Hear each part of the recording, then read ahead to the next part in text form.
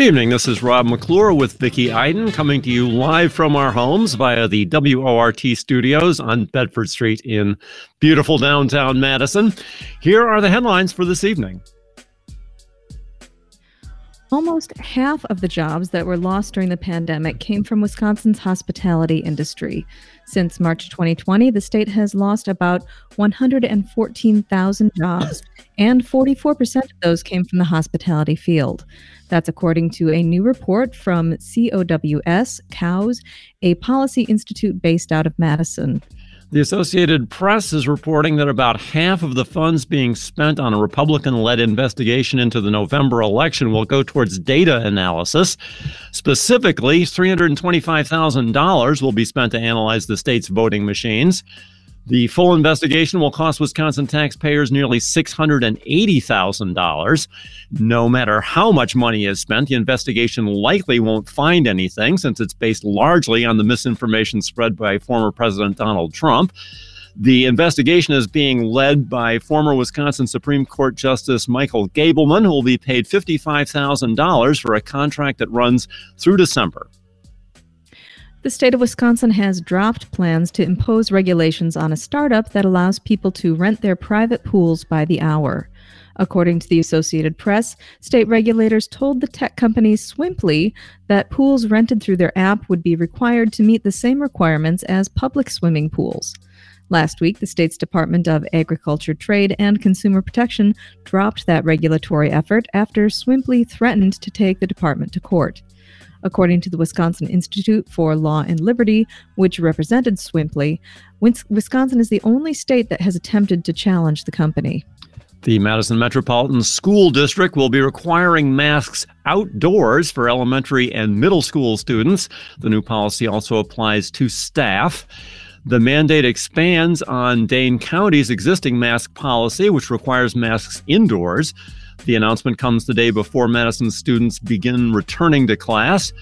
In related news, the Cap Times reports that the MMSD is seeing unexpected demand for its virtual school option for elementary students.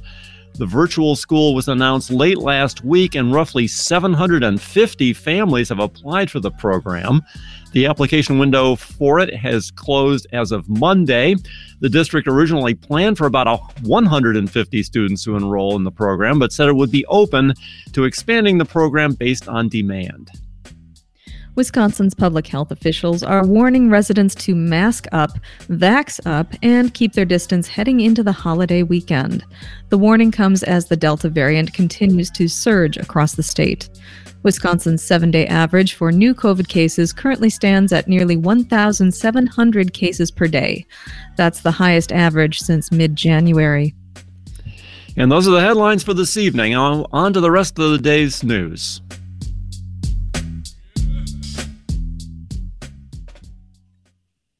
At its meeting yesterday, Madison's Common Council voted unanimously to push ahead with plans to move Capitol High School into a new location in Regent Street.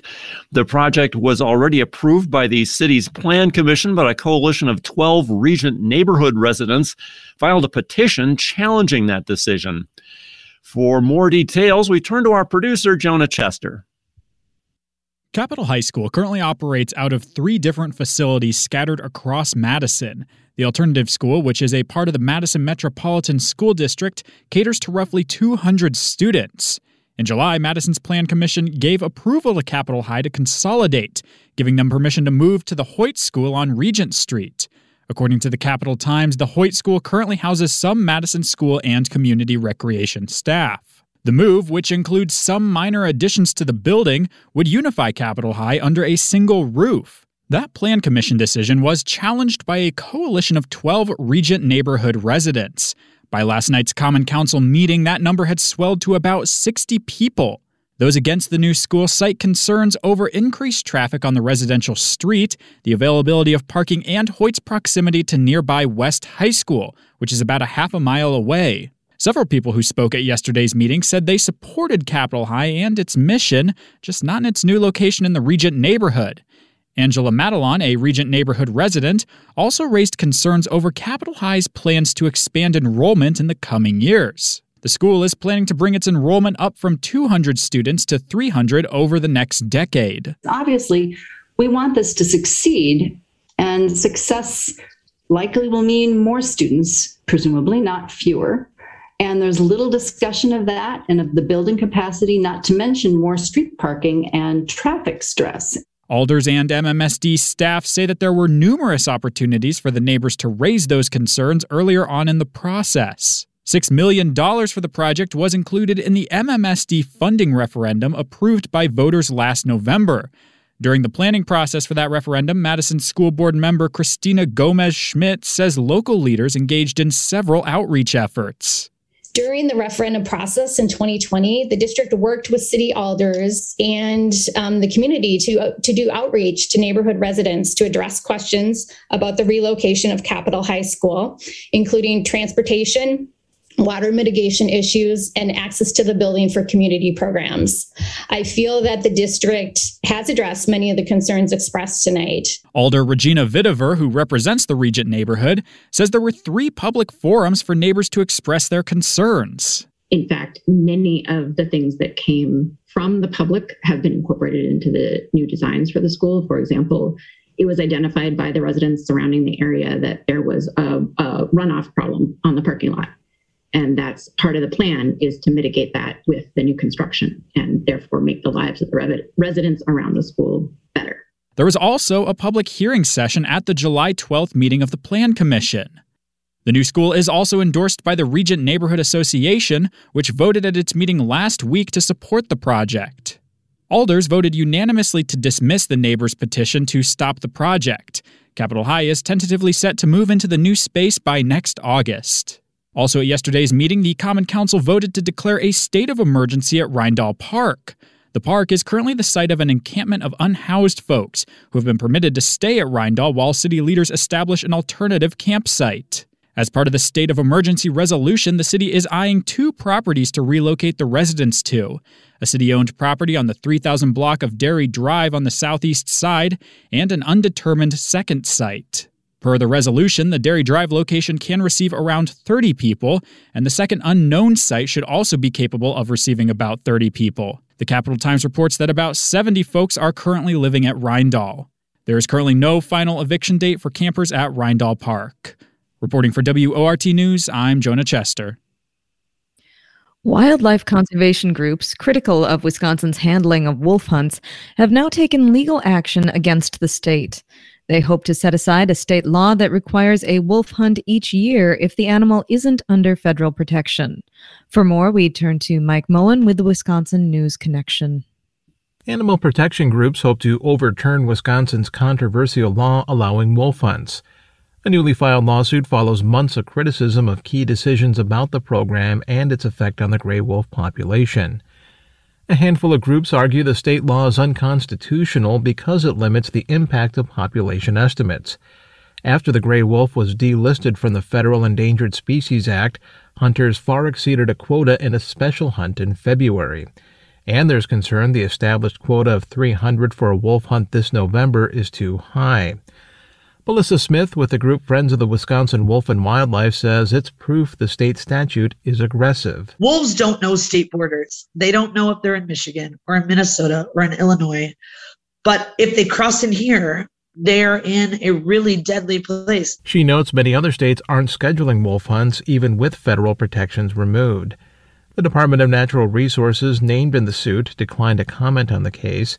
Agency biologists recommended a smaller quota this fall, but the Natural Resources Board still approved a higher total. Wisconsin law requires an annual hunt when federal wolf protections aren't in place. Plaintiffs say the Resources Board ignored the science. They also called attention to a panel member still being allowed to cast votes even though their term expired in May. Michelle Lute of the group Project Coyote says the current system in Wisconsin is broken. There are problems with DNR's population modeling. The February hunt interrupted their winter count of the population. And by the DNR's own admission, the level of uncertainty in their understanding means we must proceed cautiously. Conservation groups contend the wolf population is still too fragile to resume activity. And Smith says they've exhausted other avenues available to the public to pause the hunts. but were eventually left with no other option. We deserve a voice, and this is the best way we could find to have that voice. In addition to some big game hunters backing the program, farmers have argued that wolves prey on their livestock.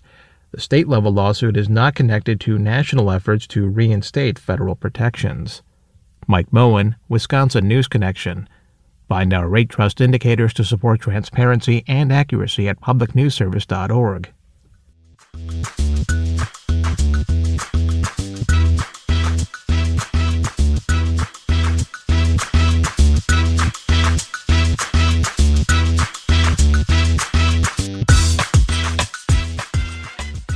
The time is now 6:16 and 40 seconds, and you're listening to the live local news on WORT.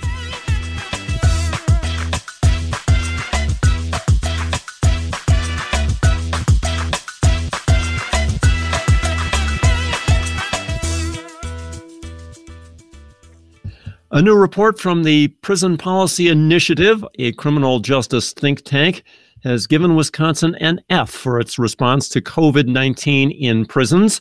The report compares how different states have handled COVID-19 amongst those who are incarcerated. 11,000 incarcerated Wisconsinites have tested positive for COVID since last March. That's more than half of the state's incarcerated population. For more, our producer Jonah Chester spoke with Wanda Bertram and Emily Widra. Bertram is the Prison Policy Initiative's communications strategist, and Widra is its COVID-19 research lead. So just in brief here, how does Wisconsin stack up compared to other states in our response to COVID in prisons? So we did this report, in part because it's been so difficult during the COVID-19 pandemic to keep track of how various states are responding to the crisis in prisons, with COVID-19, having such a higher case rate, claiming so many more lives per capita in prisons than in the general public. What we found in, gathering data on all 50 states was that Wisconsin is more or less in the middle of the pack, right? It had the 16th largest population reduction in prisons, which we thought was very good. Its death rate is the 16th lowest in the country. It's, in the middle of the pack when it comes to, vaccination rates. So overall, it got an F. And if that's surprising to anybody who's listening, I want to clarify, you can be the best out of any U.S. state in your response to COVID-19 in prisons and still be doing a really bad job. And that's what we really found. Every state is more or less doing badly, because when we look at, things like the populations of prisons right now, and, the amount that prisons are actually putting effort into get people the vaccine who want to take it and get people released who are safe to go home, really there's not a lot that's being done. Now let's dive a little bit deeper here into the 4 metrics you use to compare different states. Can you walk me through each of those? Emily, do you want to go into some detail on that? Absolutely, yeah.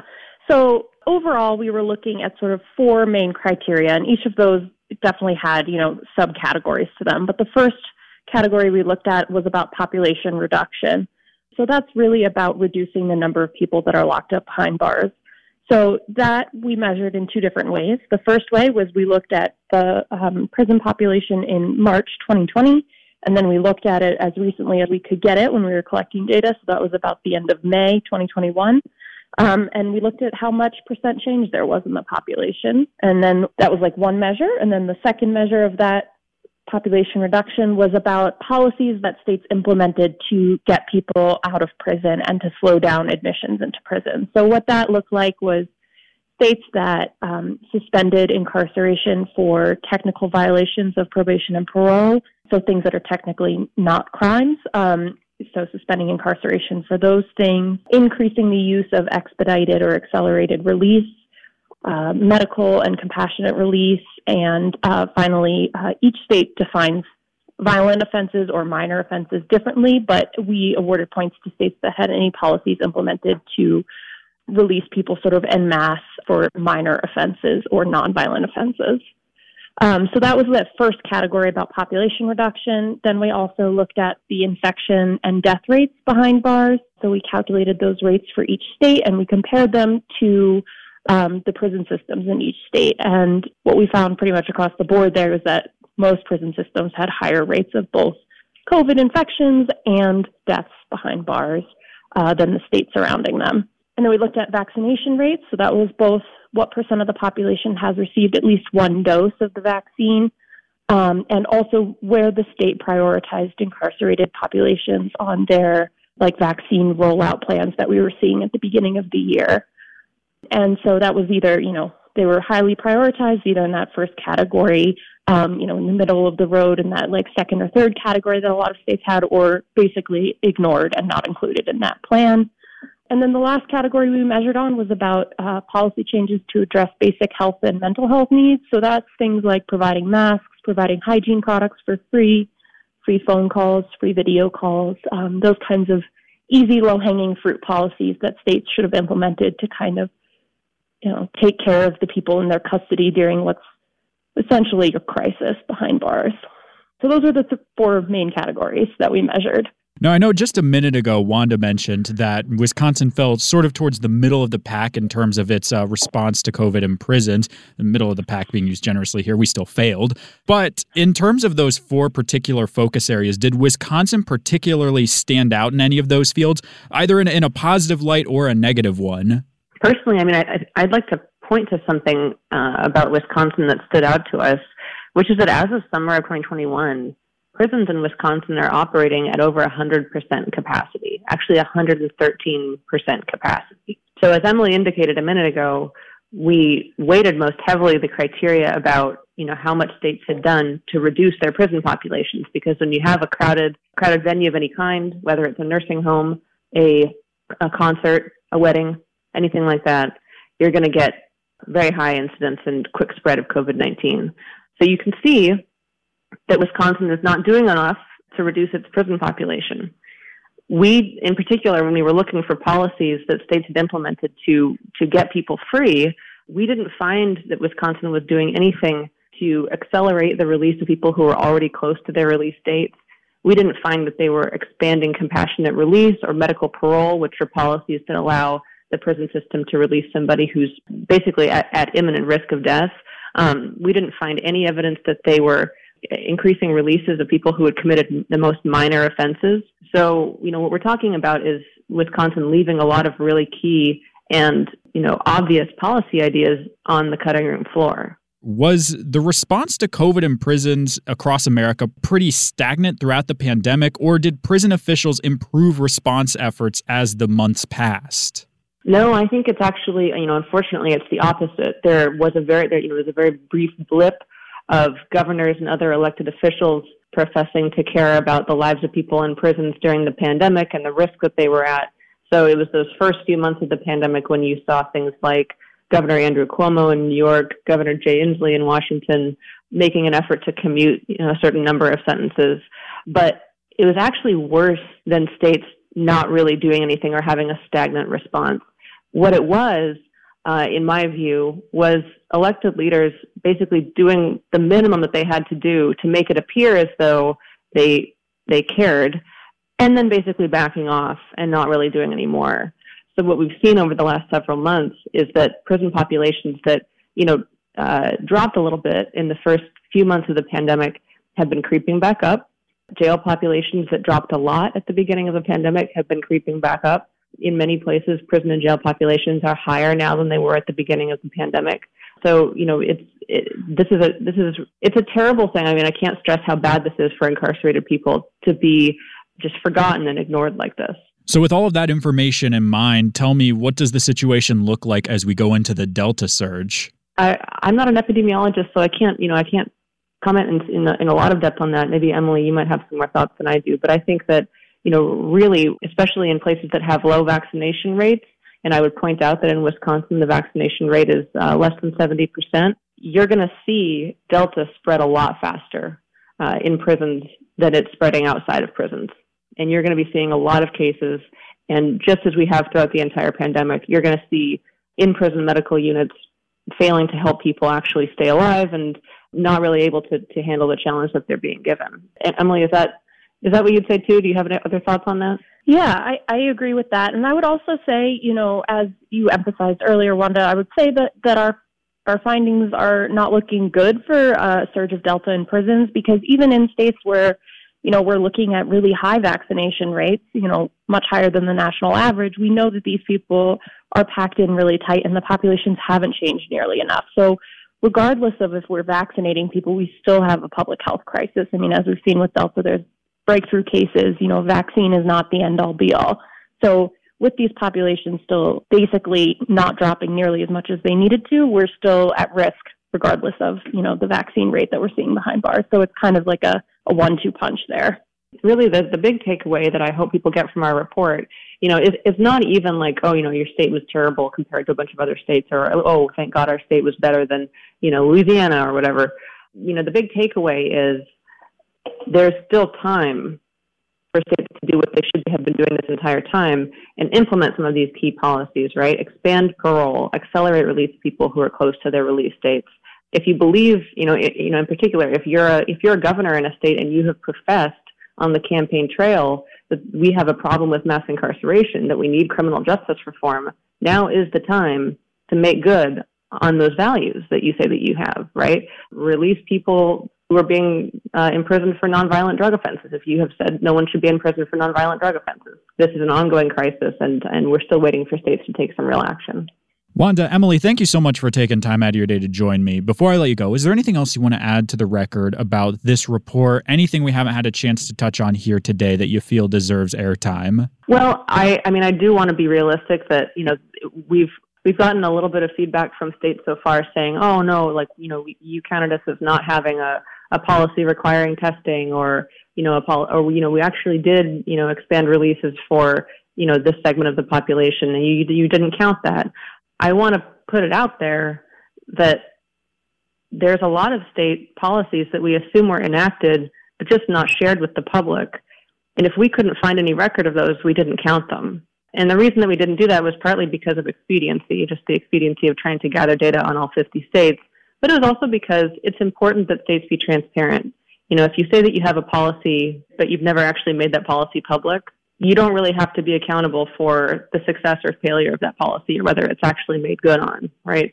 So I just want to put that out there, because I know that prison systems are going to come back and they're going to argue with certain ways that we scored, but that's not, that you can't really have your cake and eat it too when it comes to hiding a policy from the public and then coming out and saying, we should get the credit when an organization says you get an F. Emily, Wanda, thank you so much for taking time out of your day to join me. I really appreciate it. Thank you so much, Jonah. Yeah, thank you, Jonah. Wanda Bertram is a communications strategist with the Prison Policy Initiative, and Emily Widra is a COVID-19 research lead also with the Prison Policy Initiative. We'll have a link to their full report up on the web version of this post online at WORTFM.org. You're listening to handcrafted local news here on WORT. Stay with us. We've got a lot more stories for you coming up in the second half of the show. We get the week in local government news, the most comprehensive weather forecast on the air, and Madison in the 60s celebrates Labor Day. But first, we'll take a break and check back in with the BBC for headlines from around the world. Stay with us.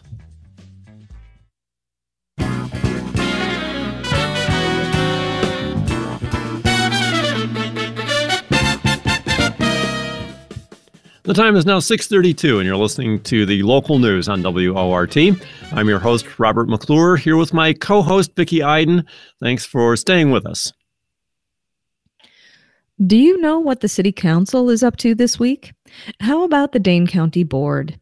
Each week, we turn to the Cap Times' Abigail Becker for what you need to know about what your local government is up to. Here's the latest from Becker on all that is local on this episode of Downtown Abbey.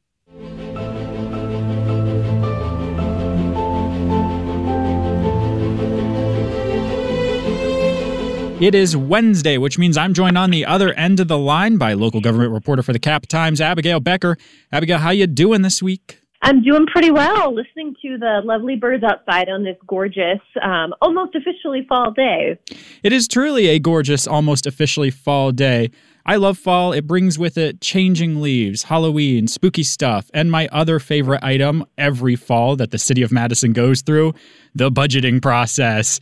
It's already budget time for the city of Madison, as this week Mayor Satya Rhodes Conway introduced her 2022 Executive Capital Budget Proposal. Give me a rundown on what's in it.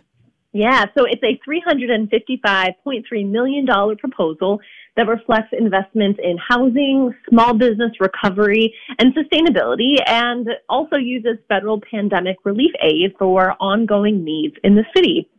So the capital budget funds large-scale projects and programs, while the operating budget, which will be coming in October, funds ongoing services.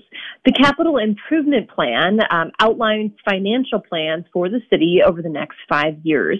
So that capital improvement plan, abbreviated CIP, invests $1.16 billion in 164 projects and programs between 2022 and 2027. Now, of the total capital budget proposal for 2022, $142 million relies on borrowing, and that would be repaid in the operating budget through property taxes. Now, last year, the mayor proposed a $166 million capital budget, so that is much lower than this year's proposal, and the difference in what she offered this year is largely due to federal funding in the budget that is allocated for the city's bus rapid transit project. While building the budget, Rhodes Conway outlined key priorities of equity, sustainability, future planning, health and safety, fiscal consequences, and feasibility. She also noted that not every project could be funded. Total borrowing was reduced by $20 million in the capital improvement plan compared to what agencies requested. So she did have to pick and choose from what agencies asked for. Rhodes Conway said the result is a budget that reflects the needs of our community and balances them with the resources available. The mayor said the ongoing response to the pandemic reinforced the importance of resilience and sustainability, and that her budget reflects these priorities. So one of the city's ongoing challenges is housing. The proposal calls for increasing funding for affordable housing and home ownership assistance through nearly $20 million in consumer lending programs and $42 million to increase the supply of affordable housing. Now, both those numbers are more than what was in the 2021 capital improvement plan. So that long-term plan also looks ahead to redeveloping public housing, including Truax Apartments, Teresa Terrace, and the Triangle. And to support neighborhoods and businesses, Rhodes Conway proposes to add $500,000 annually to the Small Business Equity and Recovery Program, including the Commercial Building Ownership Program. Now, she announced her proposal earlier this week at Main Street Industries, which is on Main Street. It's in the title, which is a business incubator owned by Commonwealth Development. And she was accompanied by several business owners who received recovery funds from the city. So moving along here on priorities, on sustainability efforts, Rhodes Conway proposes investing $16.5 million to buy electric public works vehicles and buses, and $2.25 million to convert all city-owned streetlights to LEDs. It also continues investing in renewable energy and energy efficiency facilities, also in the city's green power, solar training program, and watershed studies to target stormwater management investments. Rhodes Conway's budget would also establish a community sustainability grant program and, for the first time, extend services to the town of Madison, which will officially become part of the city next year. On transit, the mayor's budget includes a smaller amount at $120,000 to help plan for train service to Madison under the Amtrak Connect US plan. The capital improvement plan also includes funding to reconstruct University and Atwood Avenues and the John Nolan Drive bridges. $4 million is included in 2023 to plan for the north-south bus rapid transit line, and that's in addition to the east-west line that will be under construction somewhat soon here. And also, she's made investments in Safe Streets initiatives like 20 is Plenty and Vision Zero to promote safer driving. The 2022 executive spending plan also allocates $9.75 million of the $47 million that Madison received through the Federal American Rescue Plan Act. These funds will be used for projects like converting a hotel to housing, supporting youth-centered housing, and improving energy efficiency of affordable housing that already exists in the city. So I asked her sort of what it meant to have all of this, federal relief aid, during the budgeting process, during her press conference, and the mayor said that receiving these funds and having them through the budgeting process has been transformational. So what comes next? Yeah, so the budget is a winding process, and we are just at the beginning. After the mayor introduces her budget proposals, the Finance Committee and City Council alders have the opportunity to make changes to them in the form of budget amendments. So the Finance Committee plans to vote on changes to the executive capital budget on September 27th. As I mentioned earlier, the mayor will introduce her 2022 operating budget October 5th, and the Finance Committee will vote on amendments to it on October 25th. And then amendments from City Council members are planned to be announced November 5th, and that precedes budget deliberations beginning the week of November 9th. And keeping our eye on city government for a minute, at last night's city council meeting, alders agreed on an alternative site for the encampment at Rindall Park and declared a state of emergency in said park. Now, what's the latest on that situation? Give us an update. Yeah, so the adopted resolution authorizes city staff to prepare a temporary campground at a site on the southeast side to meet state and local standards for campgrounds and to provide safer and more sanitary conditions for about 30 people. According to that resolution, calls for city services have increased at Rindall Park, where an encampment has been for quite some time now, while people have been camping there, and sanitary conditions have also worsened over the past several months. So the plan now is to use two locations for authorized encampments. I will note the one at Rindall is currently not an authorized camping site. So the two locations are, this 1.8 acre and city-owned lot at 3202 Dairy Drive, and that's on the southeast side of the city. And then a second location at a privately owned property that the city is currently pursuing. They did not disclose this address, but I will certainly be watching out for when that's announced. So no end date for the Rindall encampment was set, despite Alder Gary Halverson, who represents the area, trying to include an end date in an amendment that didn't pass. After Council President Syed Abbas and Alder Jeanette Figueroa Cole amended the resolution asking for a safety plan to be approved by the City Council next month, a unanimous vote on the state of emergency and pursuing the Dairy Drive property was recorded. I will note that Alder Jael Curry, who represents the area where the Dairy Drive site is located, sponsored the state of emergency resolution and the plan to move ahead with Dairy Drive, along with Mayor Satya Rose Conway and 5 other alders. And she said Tuesday during the meeting that the city can't keep debating and striving for perfection. We've seen several offers on the table for a permanent men's shelter, and discussions over what to do with the encampment at Rindall have been going on for a few months now. And, a plan really needs to get in place here, especially as we come up on some the colder season in a couple months here. So a little more details on the plan. So the city would have used $2 million of previously budgeted federal pandemic relief aid to develop and operate the site. So those plans include preparing the site to function as a campground, building or purchasing temporary shelter structures, so something more than just a tent, and then contracting with a local social service provider to provide on-site management and support.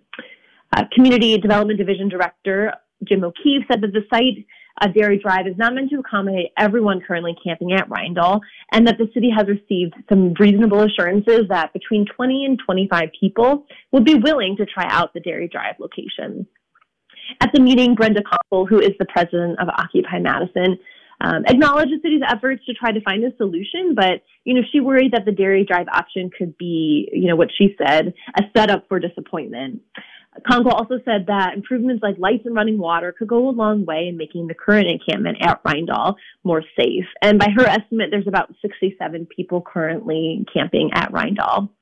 And she also, mentioned that there was an outbreak of COVID-19 at the encampment and had said that, if there was more attention paid to this, that maybe it could have been avoided. The City Council's decision on Tuesday now kickstarts the process of rezoning Dairy Drive for a campsite, and that was a use not previously allowed in the city. Earlier in the meeting, the council approved a zoning change that lays the legislative groundwork for people to sleep and live outside in something called mission camps, which would be a facility owned or operated or funded by a nonprofit, a religious group, or, a government entity that provides a campground area where people can, sleep and live outside. O'Keefe said that the rezoning process could be complete by the end of November, but preparation of the site could begin earlier, and said that he believes the site could be ready for use by mid to late October.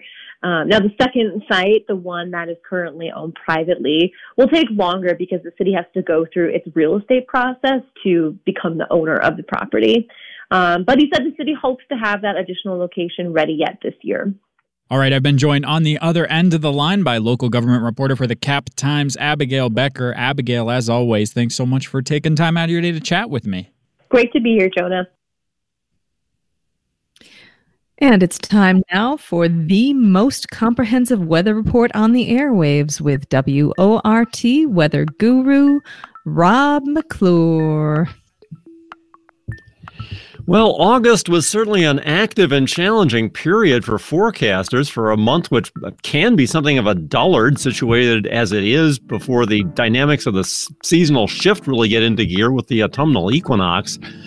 Wisconsin had no fewer than 11 tornadoes in August, and although in Madison we were 3 degrees warmer than normal for the month, rainfall was short of the normal by almost an inch, or roughly 23%, which was actually pretty unusual given the deluges that occurred just to the west, north, and south of the listening area during the last couple of weeks of the month. September is inaugurating on a much more quiescent note with neither tornadoes nor hurricanes to be concerned with, at least in the immediate future. If you have a look at the water vapor image of North America that's linked on the weather webpage at the station's website, which image goes back 3.5 days, you can have one last look at Ida spinning ashore down off the Gulf of Mexico and recurving northeastward across the Tennessee Valley and up the Appalachian mountain chain. And while that extratropical circulation center is now buried under the clouds over the East Coast, its rear side pressure gradient is helping to pull cool Canadian surface high pressure southward over the Midwest. That surface high is showing up on the water vapor as a sort of yellowish region. The surface high is blocking Gulf of Mexico moisture from returning north into the Midwest, and that's one reason that the weather won't be particularly active in the coming days. But lo and behold, out to the west, remnant moisture from what, if you're looking at the water vapor, starts out at the beginning of the sequence there as Tropical Storm Nora in the Pacific. That moisture is riding north up the western mountains and high plains and up into the funnel zone of a big low pressure system that's wheeling eastward across the prairie provinces of Canada. That moisture, along with some remnant spin, will make a foray at us later tomorrow and Friday, even into Saturday. But between the recalcitrant surface high pressure cellovers, which will only slowly move east, and the flagging moisture pool, which after all will have traveled all the way in here from the Pacific, actually the Gulf of California, we're not likely to see a whole lot of precipitation out of this over the coming days. I'm guessing we'll see a couple of rounds of spotty light showers Friday into Saturday, but I think most of what falls on Friday will likely be absorbed by dry air below cloud base. Most of the modeling carries this system past us by later Saturday, so I'm expecting skies to start clearing out or at least breaking by later in the day. Sunday then looks dry, and likely Monday as well, though we may see a secondary cold frontal boundary pass at that time. So a fairly innocuous period of weather coming up, and one which will average around normal in terms of temperature, though it'll be a bit cool Friday and Saturday with the cloud cover over us. So to the specifics, tonight skies will continue to remain clear with temperatures dropping to the low 50s with dry air in place and only light northeasterly winds down around 5 miles per hour. Tomorrow will start clear and we'll see an equally rapid rise in the temperatures in the morning up to the mid or even upper 70s by early afternoon.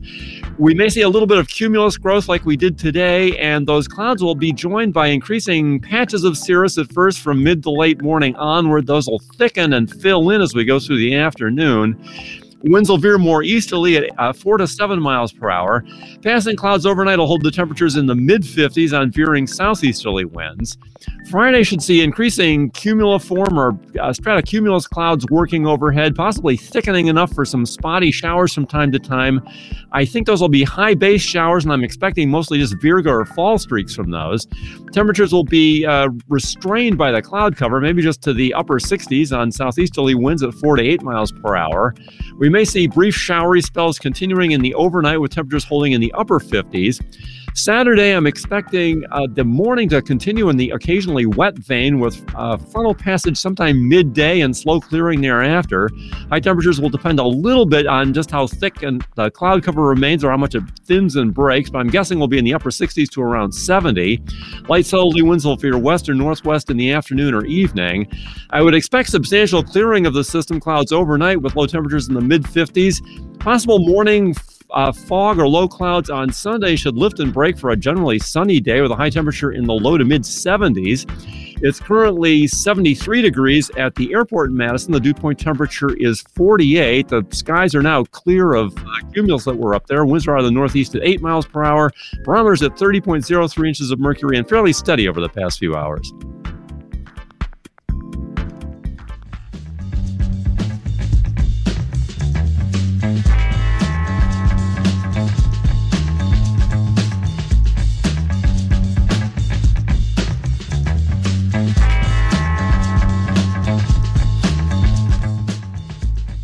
It's now 6:49 p.m. and you're listening to the live local news on WORT.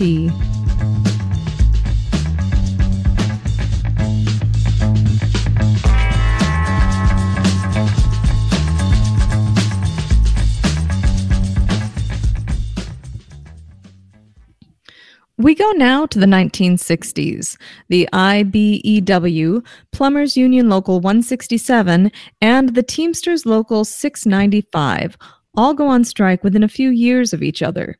Here's Stu Levitan with a special Labor Day edition of Madison in the 60s.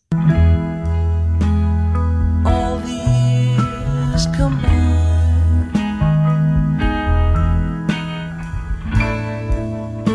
they melt into a dream.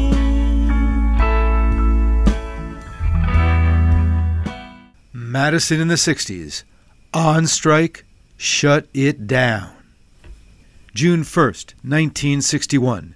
The International Brotherhood of Electrical Workers goes on strike, shutting down up to $20 million in construction for almost 4 weeks, before UW law professor Nathan S. Feinsinger mediates a settlement which provides workers with what's described as a substantial wage increase.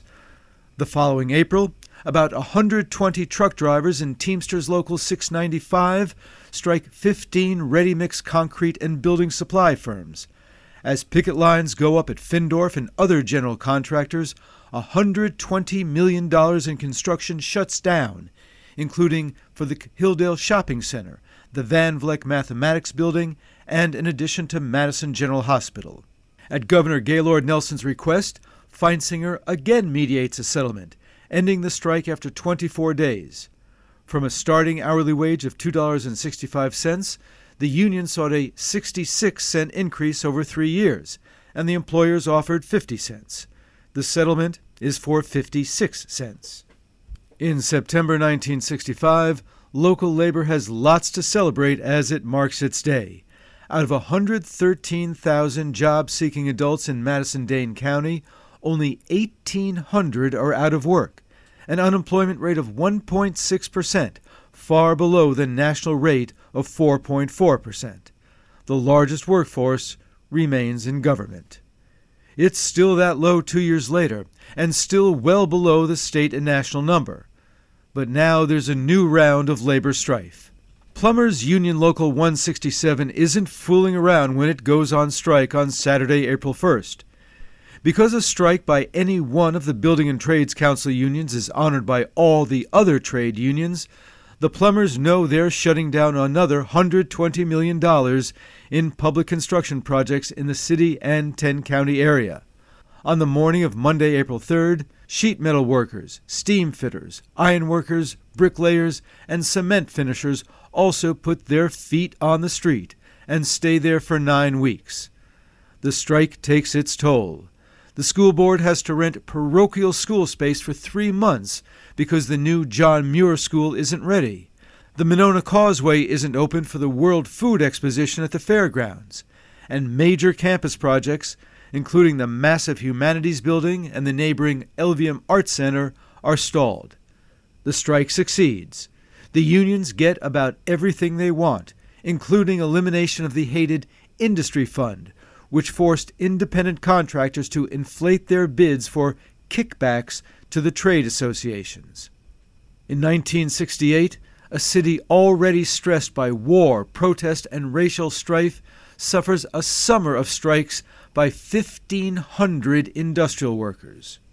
On May 15th, the 315 members of the United Auto Workers Local 1329 and 23 members of Machinists Local 1406, with respective hourly wages of $225 and $290, strike Rayovac, the city's third largest employer.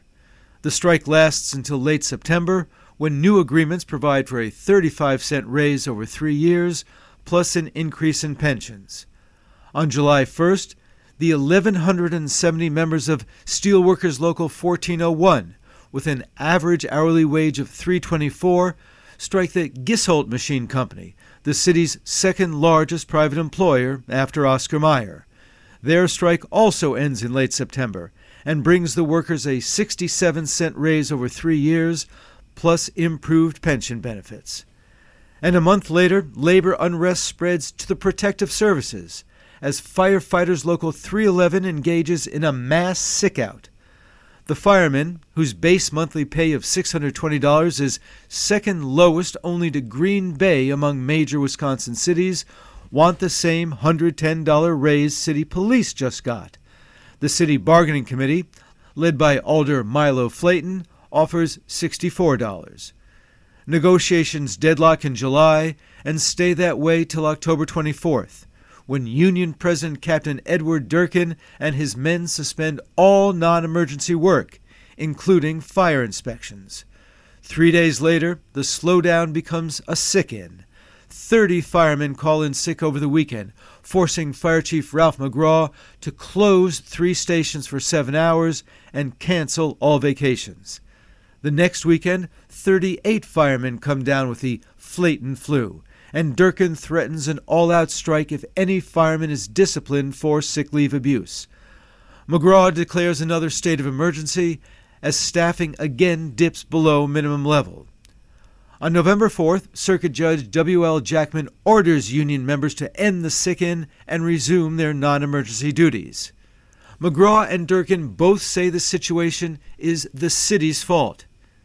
The city is pushing us toward illegal action, and it's going to be a bloody, violent fight all the way, the union president says. It's irresponsible of the city to push my men to the striking point, chimes in his chief. Durkin says union members are willing to break the law. Judge Jackman, quote, can put us in jail right now, he says. We intend to strike if we don't get our way. The third weekend, another 15 firemen claim illness. Mayor Otto Fesky wants Jackman to cite the union for violating his order, but the judge calls the parties into his chambers and hammers out a deal. $70 a month, consideration of job reclassifications, and an increased pension. It's quickly ratified. Then other city workers, who want another $50 a month, also come down with the Flayton flu when exposed to the city's offer of $30 a month. On November 18th, more than 2/3 of Madison's 230 streets, sanitation, garbage, and engineering employees call in sick. 4 days later, more than 400 City Hall and school janitors follow suit. On November 26th, Fesky orders that 73 firemen, along with other municipal employees, have their pay docked for improper sick leave. The next day, the day before Thanksgiving, Judge Richard Bardwell orders the city to pay firefighters their full wages unless it can show individual abuse. It never really tries. Bardwell does not provide the same relief for the other employees, who ultimately settle for a $40 monthly boost, double pay for holidays, and an increase in their pension. Alders Babe Rohr, Leo Cooper, and Paul Soglin try to reverse Fesky's order and reimburse the day's wage to the employees. The day after Christmas, the council rejects their proposal 13-6. And that's this week's Madison in the 60s. For your award-winning, labor-honoring, vaccine-taking, mask-wearing WRT News team, I'm Stu Levitan. And that does it for our show this evening. Thanks for listening to WORT's Live Local News at 6. By the way, this show is mostly put together by volunteers, and we could use you on the show. If you want to be a reporter or on any other position on the news team, give us a call and volunteer. We provide all the training. Special thanks to feature contributors Abby Becker and Stu Levitan this evening. Jonah Chester produced the newscast. Ken Brady was our on-air engineer, and Shelly Pittman is the news director at WORT. I'm your host, Robert McClure. And I'm your host, Vicki Iden. Stay up to date with the WORT Local News Podcast. Subscribe on iTunes Podcasts, Spotify, and wherever else you get your podcasts. Up next is Query, followed by This Way Out. Have a good night.